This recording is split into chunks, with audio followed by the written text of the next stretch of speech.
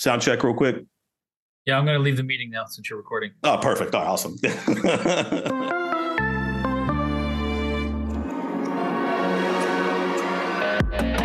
You're listening to the Pharmacy Podcast Network.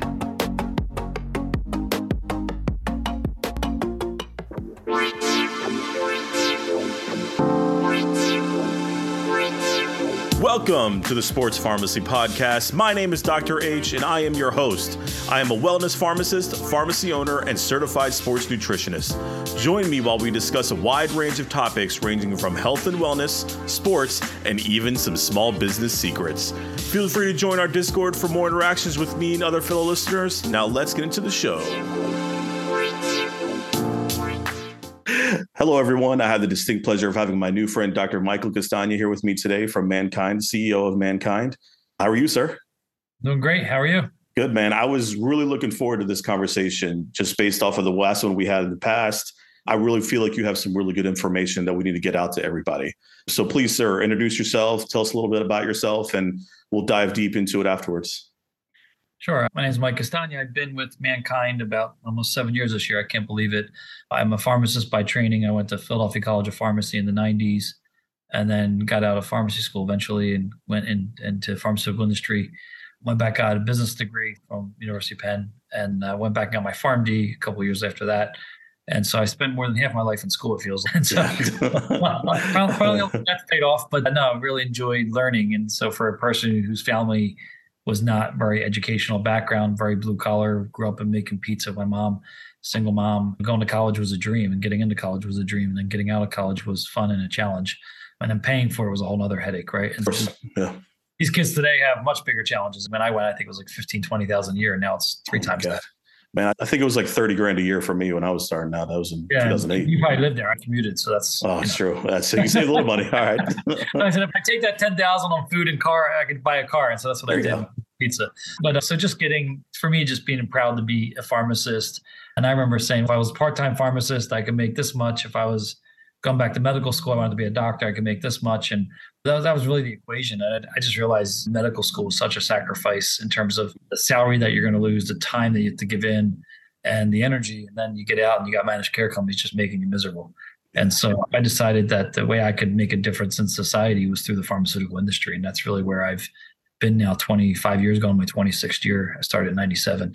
And so I've had a wonderful career started out in HIV and working in the 90s when people were dying in specialty pharmacy. And then I went to work for DuPont Pharmaceuticals back then, and we'd launched a drug called Castagna. And at that time, protease inhibitors were launching and they were saving people's lives. It was an amazing time. You would come in and get diagnosed and be told you're going to die in 6 to 12 months. And then all of a sudden you're living 1 year, 2 years, 5 years. And I remember we did a study saying, if you take your first regimen with our drug, you'll get to 14 years. It was like, wow, that's crazy. Wow. And now you'll live practically a normal life. I remember when I left HIV in 2005, we were arguing whether you're going to die of a heart attack from one drug versus another. And I said, the fact that we're arguing you're going to die of a heart attack is a good thing. Yeah, that's step one, right? Yeah. Ask Magic Johnson. No drugs are perfect. They all have side effects. I'm never going to defend or deny that. But I think trying to improve people's lives, make their lives better, extend their life, that's what life's about. And I really feel whether you're practicing pharmacy in a community setting, a hospital, or a clinic, or what I do, you're all about helping people. And I think that's what gets us out of bed every day as pharmacists. And so I actually kept my license active till about 10 years ago. When I had my third child, I had to give it up. I just ran out of physical time. And so I actually was about 5 years ago, I was actually retaking my boards for California because. Oh, really? You got to retake your boards again because I guess. Oh, God. That sounds exhausting thinking about it, man. And so I started studying like the night before, and I'm like, yeah, I'm not ready for this. I'm done. So that's my background. It's been a wonderful career of driving change. I've done branded, I've done generics, I've done biosimilars, I've done auto-injector devices. You name it, I've probably touched in this industry. And now we're working on a respiratory platform here at Mannkind. But a lot of turnarounds, a lot of breakthrough innovations within pharmacy, making patients' lives better. And we can talk about some of that throughout today. Yeah. So you brought it up. So let's just dive right into it, man. I'd love to hear more about Mannkind and some of the new technologies that you guys are coming out with. I was just on your website, just perusing and looking over some of the cool stuff that y'all do. And I know you guys have a bunch of stuff in the pipeline, some stuff that's already out there being marketed now.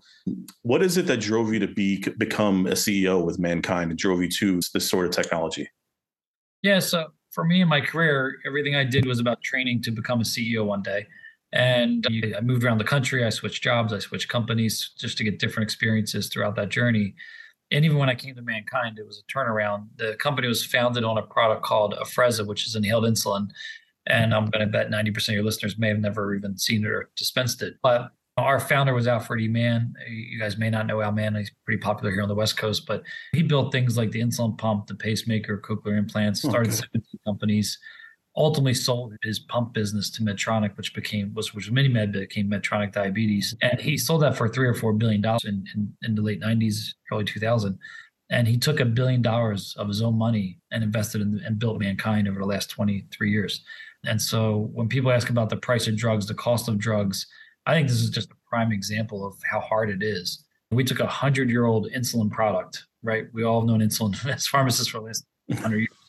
And literally it took over 75 trials, 5,000 patients, and $3 billion to take a 100-year-old product and get it FDA approved. Wow. And so when people say, why are drugs expensive? Well, we didn't even invent insulin, right? We just made it better, I hope, and better delivery. And so that alone took 20 years and that much money. And that's the Mannkind history. And then unfortunately, when it launched, it didn't do well. And it really, for lots of reasons, you're trying to change 100 years of habit. You didn't prepare the market. You didn't get the thought leaders. You didn't get the packaging right, the dosing. There's a lot of things that went wrong that shouldn't have gone wrong in the launch, but we've now fixed all those. But I would still say fundamentally, no one really knows how to use insulin. Yes. Medicine, we still try to get the dosing right. And it's still a challenge, even if you're using injectable insulin. But inhaled insulin is that much different. I always tell people it's going from a gas car to an electric car. It usually doesn't seem like a big deal till you realize you don't have a power hookup in your house, or you're not used to charging your car every night. You take long rides, or you're in the winter and your energy draining faster. There's a lot when you get transition. But once you're there, you're used to it, just like the iPhone from the flip phone. I remember you told me I was going to carry a glass phone, and I'll break it. My fat fingers won't work on it. Same. I agree. The whole thing was just, Now I can't live without it. It's stuck. It's here in my hand, literally. So I think the same thing is true of inhaled insulin. Like the initial inertia is, I can't do this. And then once you do it, you're like, oh, wow, it's easy. And I think whether it's for the patient or the provider and how to prescribe it, how to dose it, how to inhale it. So that's the Mannkind platform, is an inhalation technology company. And building behind me is where we make the inhalers and we make the cartridges and powders. And since then, we have pivoted the company to orphan lung disease. Our second drug finally got approved last year, called Tyvaso DPI. That's marketed to our partner, United Therapeutics. We just make the product, they market it. But we started that innovation back in 2017 and funded it through 2018, ultimately to partner it out. And that product is off to a really good start. It's helping thousands of patients suffering from pulmonary hypertension. And when you hear some patient stories, like people don't leave their house because it's a continuous infusion or continuous nebulizer every 4 or 6 hours. And they couldn't leave their house because they'd have to carry a backup nebulizer, they had to carry star water, electricity. And so we hear stories of someone saying, I just went to my first family dinner in 5 years. Oh, what? Like, I just went to the mall and the grocery store. I've never left my house because I couldn't get back in time because it's an hour away. A mom said, I went to the movies with my daughter because I could actually watch a 2.5 hour movie and drive there and back and not worry about my medicine. So those little issues that we take for granted of just going to the grocery store, going to the movies, going to the mall, having a Christmas dinner, those are all things that cherish for how important those moments are with your loved ones. But that's what a lot of sick people cannot do every day. So that's our second drug. And now we have 3 other drugs in the pipeline focused on a rare disease called non-tuberculous mycobacterium, which is mainly along the eastern seaboard here in the U.S. And then we have an inhaled version of nintedanib, which is OFEV, and oral formulation. And then we have a pulmozyme, which is a nebulized drug for cystic fibrosis that Roche markets. We're working on an inhaled version of that for dry powder. And then we have a very early stage IPF drug called Mannkind 501. And that one's high risk, high reward, right? We generally see a 90% failure rate. But if they make it, they're huge, and they're huge innovations. And so we're going to take some of those early bets as well. And we continue to look for new innovation. Unfortunately, for those that aren't in the pharmaceutical industry, which you may not appreciate, is that the industry's had about a 50-60% market value decline. Money's dried up. It's really hard to fund innovation. A lot of these companies can't continue getting funded. We happen to be in a great spot. We ended the last quarter with enough cash to sustain us through cash flow break even. Nice. And so the company's in a good spot. We're in a growth mode. We're hiring people. We're expanding our pipeline, and we're excited. And it's a bright future. But fundamentally, inhalation platform founded around insulin. We can put proteins, vaccines, you name it. We can how we put it in our technology. And that's really what our team is good at. That's amazing. So I want to pivot a little bit into something that you mentioned when you talked about hiring people. So for a lot of people, someone like me, I grew up in the retail world. I'm an independent pharmacy owner. I know nothing about the pharmaceutical industry, only based off of what you and I have talked about and some of my other friends. So a little bit about like when you're looking to hire individuals, what sort of leadership qualities are you usually looking for these for your potential applicants?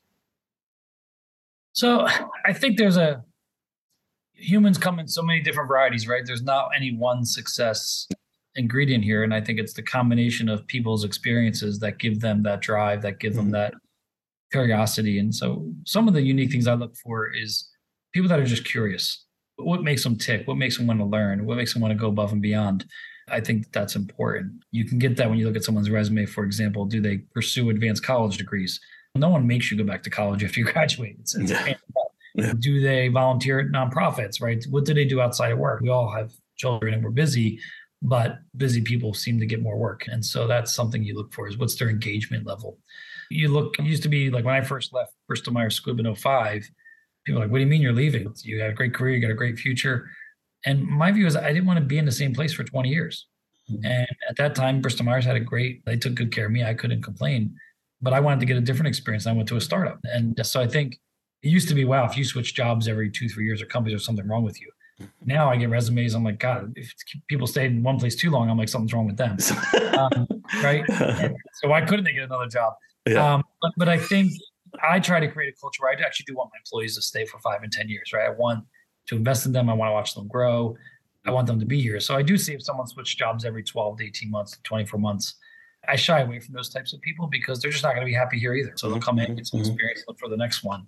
And we invest in developing people and trying to make sure they have a long career and they can meet their goals. But I'll be the first one to say, you own your career at the end of the day, right? Someone trying to find a happy employee and getting them out of that environment to join us is a good thing because then they're happy. If you find an unhappy employee, they're usually unhappy because they think something else is better in life. And I always say, if you're working for a company, they're all brown. Like every company's got challenges. None of them are perfect. And so it's really about how do you make that grass green? How do you make fertilizer? How do you make those ingredients, make that a special place? Because unless you're starting your own business, you're just changing the name on the door and it's the culture, it's what the people create around it. Do you believe in the products they're selling? Do you believe in the leadership team of the company? And I think that when you're looking for employees, you're looking for why are they leaving, where they're leaving. And if they just think, oh, I just want to go to a smaller company, we have challenges just like Amgen down the street. Like, we're not perfect. So that's why you kind of just understand, are you looking to grow? Do you like diabetes? Do you want to make a difference in respiratory? So I think a lot of it is why are you looking to do what you want to do? Why now? Why Mannkind? And then what's the characteristics of that person? Are they just a job or do they come in and they can really take off and do a lot more in their company and make a difference? Yes. And that was one thing specifically, like just on my side, as far as being the independent world, that's just, I was going through my ranks of CVS. I was building everything I needed to become, tested out the market as far as being a district manager. And then I realized quickly it just wasn't for me. I recently just wrote a post on LinkedIn and one of my favorite things that someone told me is that if you look back to your former self, how bad would your former self want to beat you up now? And I was like, man, back when I was 18, 19, man, I was like had a faux hawk. I was a punk rocker. So I was like, I don't know. He would just fought everybody. And for me, I just decided, hey, I love helping people. Like doing stuff like this and getting good information out there to people is just what I value. Being a part of this community is also super important to me. So and you're right. Like obviously we have different paths but I value that information, man. That's what I'm trying to say. Yeah, no, it's important. You're funny. You're the second person today who literally told me they were a punk rocker. Oh, really? Yes. Well, you're living in California, so you probably see a bunch of them out there. No one said that to me for 10 years. And really? Dang. Oh man, I played soccer, but I was still like, had that anger, that angsty side of me. And sometimes it comes out. My wife doesn't understand. She's all prissy and listens to Justin Bieber. She doesn't get it, man. It's a lifestyle. That's what I try to tell people. It's not a phase. Yeah. My wife has a lot of temper, so I just try to keep her as calm as I can. That's awesome. That's fantastic. So yeah, that was really good info, man. I appreciate going through that. One of the other things that we talked about in the past and really spoke to me was around mentorship. I'm 36 years old. I'm trying to build a brand. I'm trying to build a pharmacy here. One thing that I decided to go do, and I'll let you dive a little bit deeper as far as advice you had for people trying to find mentorship. I actually he happens to be the first doctor I met when I owned a pharmacy, and I was trying my marketing on him, and all he did was just roast me, just ate me up. And I was like, man, this guy is crazy. But he's like just a really nice guy. And one thing I realized is that he's a doctor. He owns Frisco Concierge Medicine here. So he's a concierge doc. And he saw me at a really low point in my life. I was really sick. I didn't know what was wrong with me. We just got back from Turkey. I was losing a bunch of weight, really sick, peeing all the time, always thirsty. Every single telltale sign for a diabetic is what I saw. And he looked at me, I wasn't even his patient yet. Didn't pay his fee, nothing. He looked at me, he said, man, you look like crap. In much worse words, but he said that to me. And I said, yeah, I don't know what's going on with me, man. So he took me in, didn't even hesitate, checked my A1C and told me I was a diabetic, man. I had an A1C of almost 12 when I saw him. It was bad. In 3 months with treatment with him and lifestyle things that I did, I was able to get down to my A1C now was was a 5.5 last I checked it. So it was something that we worked on. But he always, even when I wasn't his patient, he wanted to check up on me. And that is the type of person that I wanted to associate with. We stayed in touch. We play golf. He invites me over his house. So I asked him straight up, and I was like, listen, man, you're an important part of the community. You've been here for your whole life. I would love for you to be my mentor. And it was an easy decision for him. And that to me made me feel better knowing that I had somebody else run ideas off of, to chat with. He's a huge Cowboys fan, so I had to make fun of him for that. We'll get into that. And so just tell us a little bit more about what for potential pharmacy students around finding a mentor. Yeah, it's funny. I've been very fortunate to have a few great mentors, and really 4 people I could tell you just made a huge difference in my decisions and supporting me. And to your point, we always have lows. No one's always doing great. They go up, they do well in work and life and personal life and go through life's journey, the game of life. Remember that little board when you were a kid? Yeah. Married to little things in the back seats. So the game of life throws things at you. And whether it's getting a disease, unfortunately, getting divorced, having kids, all these are life events that you have to learn from. But I think the number one most important characteristic of a mentor is trust. And it sounds like you're a person you trust, right? He's very honest with you. Oh, yeah. Being able to receive and inherit honest feedback and not get defensive, right? Really important, because it hurts, right? You're building your business, you're working your butt off, and you got someone telling you, this and this is why you're going to fail or not succeed if you don't change. You're like, what the hell? I'm working 90 hours a week. Give me a break. But that honesty helped you think about things a little bit differently in the end. And you probably pivoted some certain things and then tweaked it and worked. And so I think that trust in mentorship and that honesty in mentorship is going to be really important characteristics. If it's just superficial, where you're afraid to go deep and you don't want to get feedback, or you're always defensive, the mentor is not going to be honest with you then. And so I think just making yourself vulnerable is really important in that dialogue and that thing. The second thing I'd say is don't be afraid to ask for a mentor or someone to be your mentor. And I always laugh, like people schedule 1 or 2 meetings with me, and then I'm like, they obviously want something, but they're not asking me. And then will you be my mentor? And I'm like, in some cases it makes sense. In other cases it doesn't, depending on where they are in their life, where I am. And I'm not that old, but I also appreciate that a 20-year-old is going to push me harder than a 60-year-old in terms of learning or technology or things that I'm just stuck in my ways. And believe it or not, people that are mid-career like me also need to mentor younger people, because they're going to challenge me to think differently. And that's when I went to business school, the average age in the class was 35, but there was 10% that were under 30. I went to an executive MBA, so it wasn't full time, but 10% of the class was under 30. And I went in at 26, 27 years old. And the reason I wanted to go was I wanted to learn from the older crowd. And the reason they let 10% of the class in less than 30 is because they had no friggin' experience, and they're going to ask really dumb, stupid questions. And I'm in there like, why can't you do that? I'm like, oh, you don't understand. You just can't. I'm like, no, I don't understand. I don't. Yeah. And so it really created a good class dynamic. And that was really my career with the industry. And people are like, you spend $1 billion before you even know a drug's going to work. I'm like, yeah. And you got to build a plant 5 years in advance of FDA approval. Yes, we won't be able to manufacture and scale up. So our industry is such a foreign thing that people don't realize the kind of risks and decisions you got to make 5 and 10 years in advance to get a drug ready for market. Everything from your R&D strategy all the way through your device strategy to your manufacturing. And I remember I left my startup in 2006. I was planning for 2013, 2016. And I'm like, I don't want to wait 10 years to launch my next drug. And that's why I left at that point in my career. But I think mentorship helped me make the decision to go to a small company, helped me decide to be a pharmacist. It helped me decide to go to the industry. It helped me build my confidence in marketing, where I'm like, I'm the least creative person in the world. How am I going to be a good marketer? I became a decent marketer, I think. And because you realize like business is about marketing, leadership, strategy, and execution. And so it doesn't. There's plenty of books to read around those topics, but at the end of the day, it's how do you synthesize, how do you interpret, and how do you get that information out, and how do you surround yourself with the best people you can find, and also be honest with people, because sometimes you hire a friend or you hire someone you think is going to be good and it doesn't work out, and believe me, the longer you hold on to them, the worse off you are. So having mentors to say, hey, what do I do in this situation? How do I handle this? I think those are all critical things that help you just become a great leader. And this is all about leadership. I'm always amazed when you look at leaders in history. I just read an article the other day that said these 6 people changed the world for 7 billion people. So what happens if those 6 people didn't exist? And it was people like Bill Gates. We may not like Adolf Hitler, but he changed the world in lines. He did. There's another president that I forget that, but like 6 people. And you're like, yeah, I guess if those 6 people didn't exist, those 6 major events wouldn't exist. Right? Steve Jobs is another. And I don't think if we didn't have Steve Jobs, Elon Musk, Bill Gates, and some of these other world leaders, that we'd have the history we have in the world we have today. And so it's amazing that 6 people probably made dramatic change for the next 100, 200 years. And think about that out of 7 billion. That's crazy. Yeah. Anyone can make a difference. It all goes back to leadership, vision, and execution. And so people are always afraid that someone's going to steal your idea, right? That's like the number thing in entrepreneur. Oh, I don't want to share because they're going to steal my idea. Believe me, the ideas are everywhere. Most people never. So I never worry about half the success is about you actually executing the idea.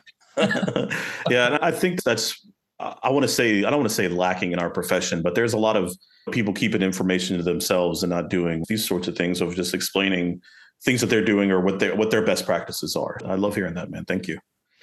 So I can't let you get away without talking a little bit about the NFL playoffs. Can we talk about it for a little bit? Yes, the Cowboys played really well. I don't care about the Cowboys. FCE. That was sad to see Tom Brady go down, but it happened.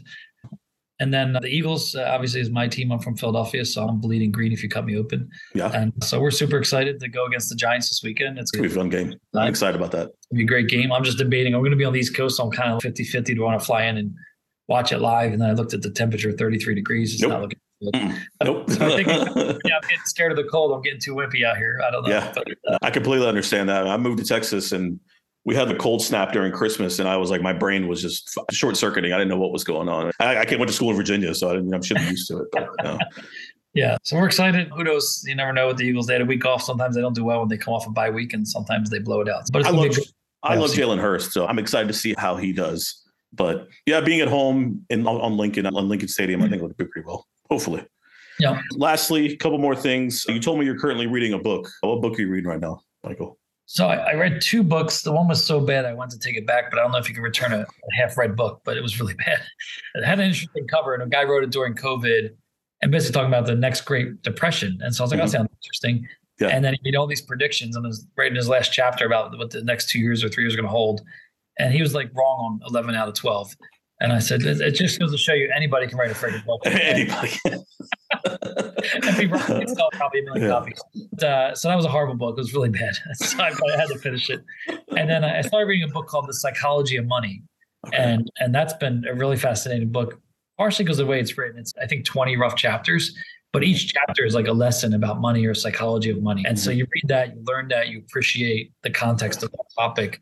And so it's one of those books, like you don't have to read it all at once, right? You can read 3 to 5 chapters and learn 3 to 5 lessons about life. But it goes against some of your conventional thinking, but it also helps you bring the perspective of things are not efficient in markets because there's the psychology of people, which generally are unpredictable, but also they're predictable in their patterns of what they do when housing collapses or interest rates go up or things like that. But I find that one very fascinating. And then there was another one I read called Die with Zero. So it depends on what you're trying to do in life. But I would tell you the Psychology of Money has been a good one. I'm about halfway through. Die with Zero. I think somebody wrote it.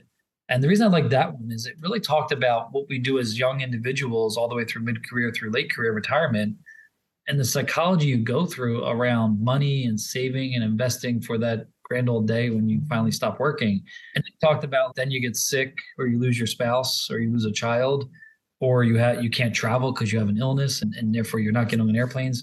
And so like, what good is saving all this money that you actually can't spend because you can't do anything? I think it helps you think about, what do I need to start doing now in the moment? Whether that's going to my kid's football game or watching a play with my daughter or watching a movie on Friday nights, like appreciating some of those things in life, or going that extra trip that you may not want to take because you think you can't afford it. But those life experiences I think are important. One of the things we talked about is staying in a little bit nicer of a hotel. an extra $500 in a week for a vacation, you're probably not going to remember when you're 80 years old. You get a Residence Inn, they're all the same. They don't remember Residence Inn I stayed in travel. But staying at the Montage, right, and bringing the highest 5-star hotel I can think of, you're going to remember that because you're not going to do it many times. And the atmosphere is different. You're going to pay a lot for your food, say, what the hell? But you're going to have a different experience. Yeah. I think that's kind of what we're talking about is how do you get those experiences in life?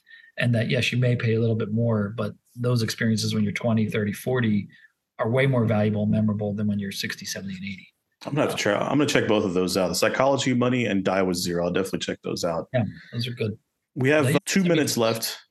We have 2 minutes left. I just want to ask you, is there any general advice you'd like to give the listeners? Anything that you want them to know would be a great help. My advice for people is I think the world suffers from a lack of confidence. And the reality is, like, you only learn through experiences. So bet on yourself, take some risks, push yourself to get out of your comfort zone. You learn through failures. So don't be afraid to fail. No one's perfect. But you want to look back in life, and I'll say it takes the same amount of energy to do a job 40, 50 hours a week than it does to do a shitty job or a good job. So however much time you want to work, put in the best effort you can and try to make an impact, try to make a difference, try to speak up. Don't always think about the people above everything. They got there for a reason, but they also don't know everything. And I used to think that as I was building my career, they must know this. And then I got there, I'm like, don't. And they must know this. No, they don't. And I just built my own self-confidence over time because I just realized, like, people aren't that smart. They don't know everything. They can't know everything. But the difference between someone that tried and someone that didn't is why they got somewhere. And whether it's starting a company, it's working, switching jobs, it's switching a disease area, own your career. Be an ethical person. Don't be unethical. It always comes back to bite you. You see something happening, speak up. Always, your integrity is all you have at the end. So don't ever let that be compromised in any job you're doing or personal situation. And just be a good human being. Give back to society where you can.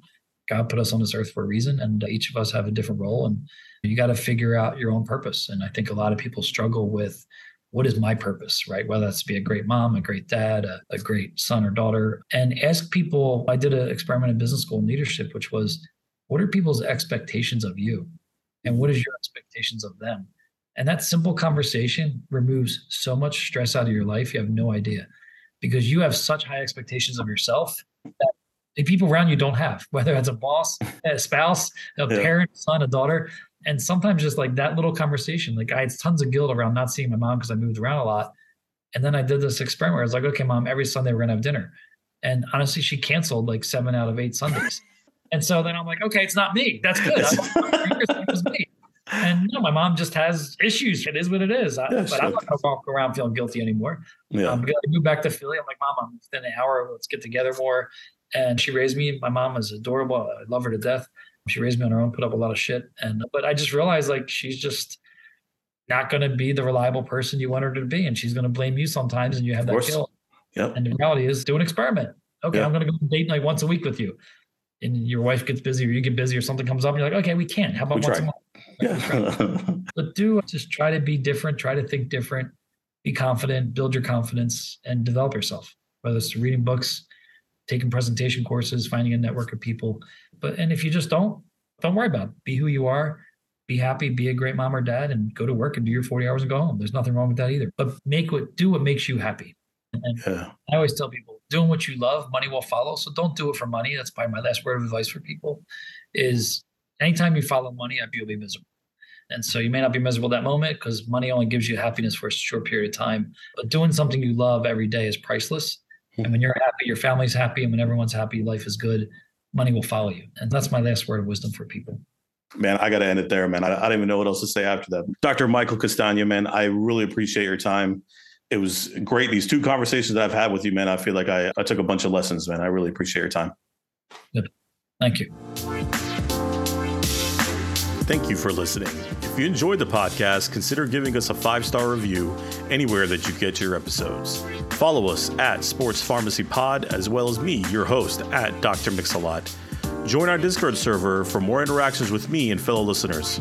As always, stay well, stay hydrated, and I will catch you next time.